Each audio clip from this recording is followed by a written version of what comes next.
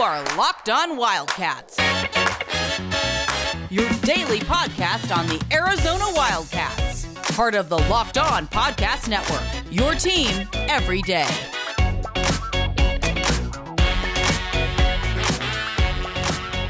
All right, happy Tuesday, and thanks for keeping it Locked On Wildcats. I'm your host, Mike Luke. We're talking about season openers with John Schuster, and we talked about a tough season opener and a tough season with Arizona Penn State back in 1999 in Happy Valley. Now, Schuster, I am going to cede the floor to for much of this podcast right here because he knows much more about this, and he brought a lot of points to my attention, but a little bit of background.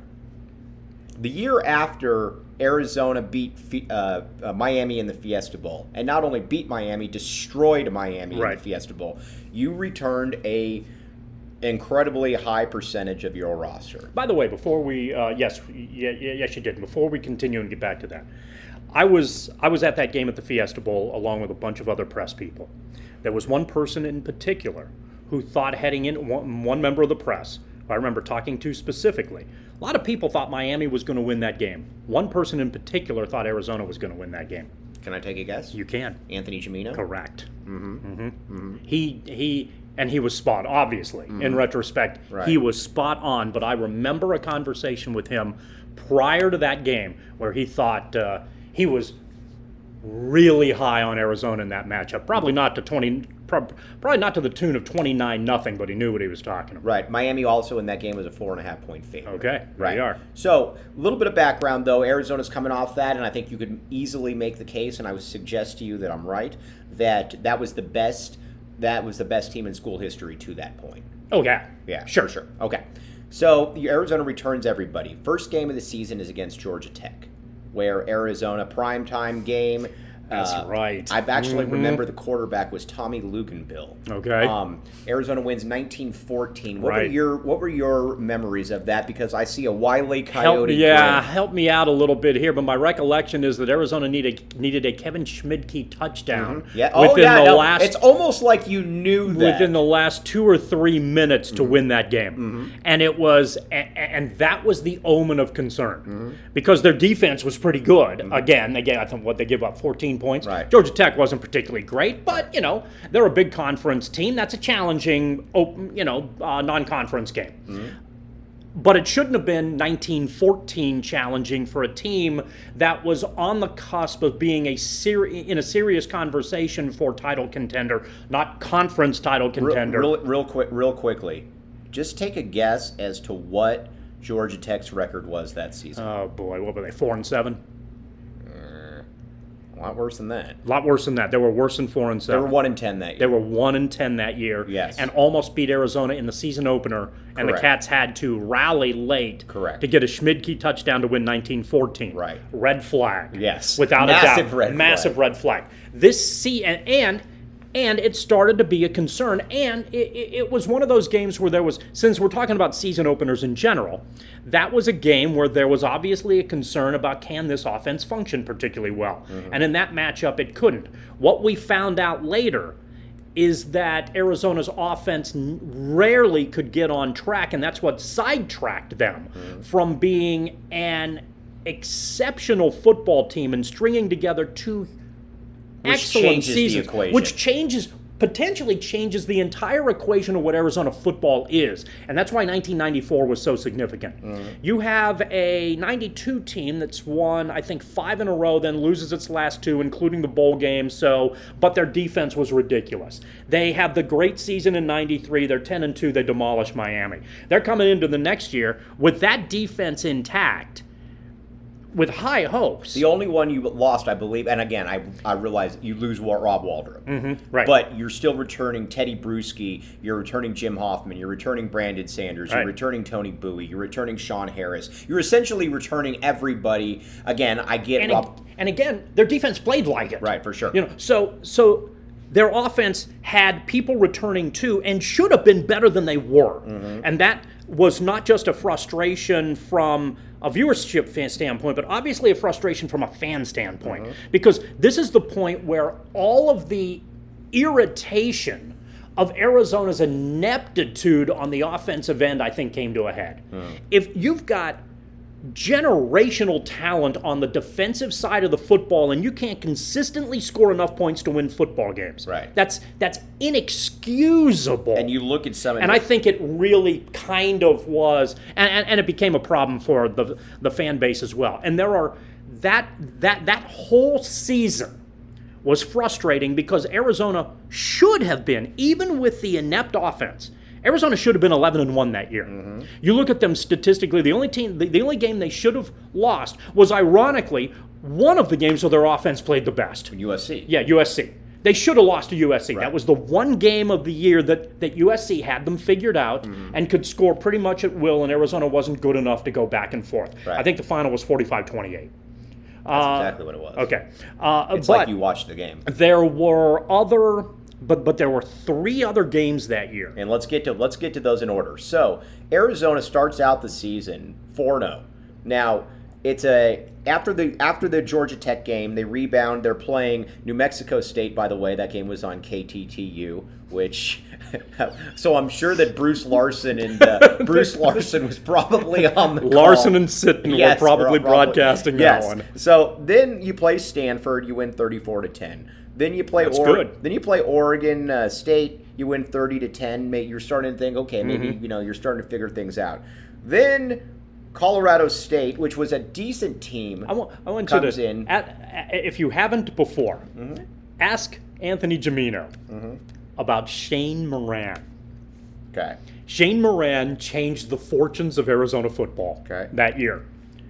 Arizona is... How do you spell Moran? I'm going to mess it up. Moran, I think. Okay. I think it's common spelling on both. Okay. I'd say Hanemorran.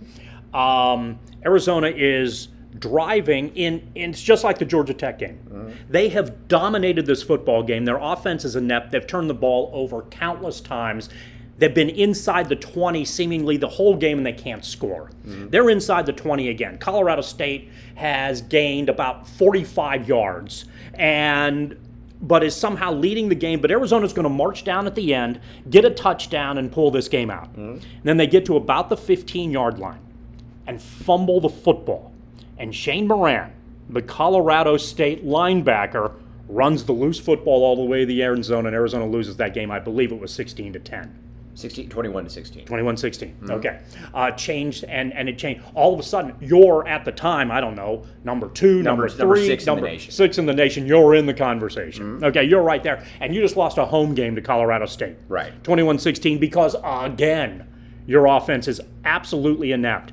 The total yardage in that game was almost certainly dominated by Arizona. Time of possession dominated by Arizona. I think they ran 90 plays in that game. At a time where 90 plays is not a big deal. Right. And lost the football game because they couldn't bleep and put it in the end zone, and their offense was inept. So then you lose that game. Then you come back and you beat Washington State in Pullman 10-7. 10-7. 10-7. Are you kidding me? Correct. Yes. Yeah. 10-7. Now Washington State was decent that year. They were ranked 20th at the time, but again, the points made.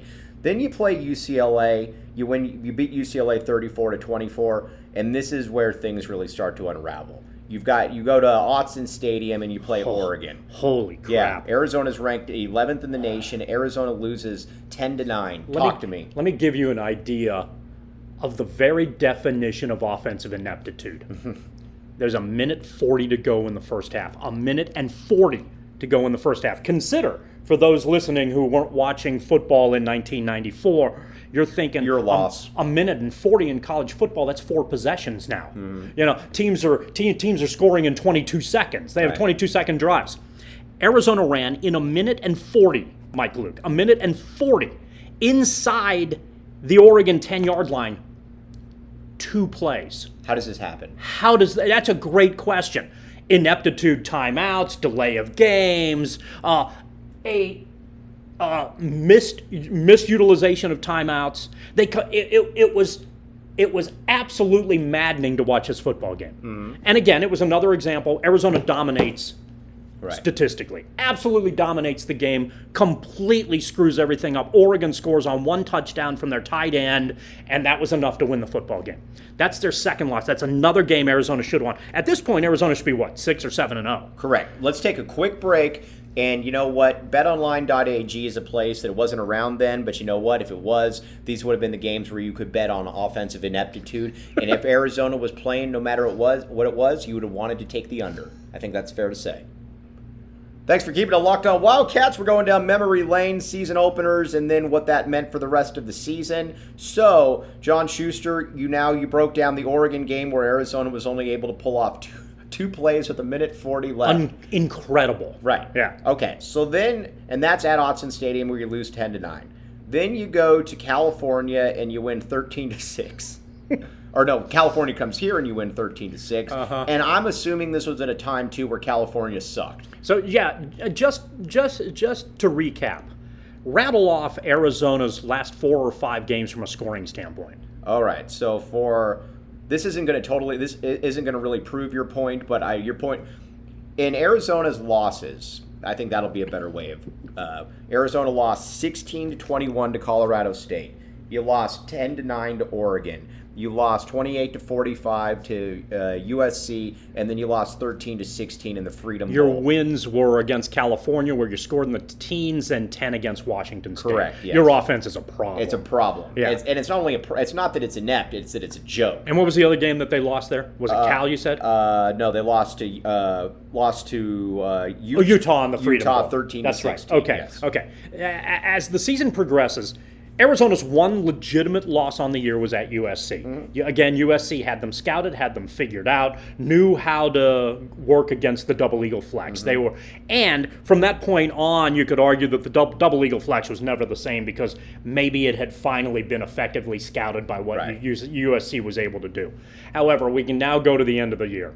So Arizona's already lost 3 games. This is a huge disappointment on the season. 2 of those games were absolutely inexcusable losses. Then comes the Freedom Bowl. Right. Where Utah gains 74. Let me repeat that. 74.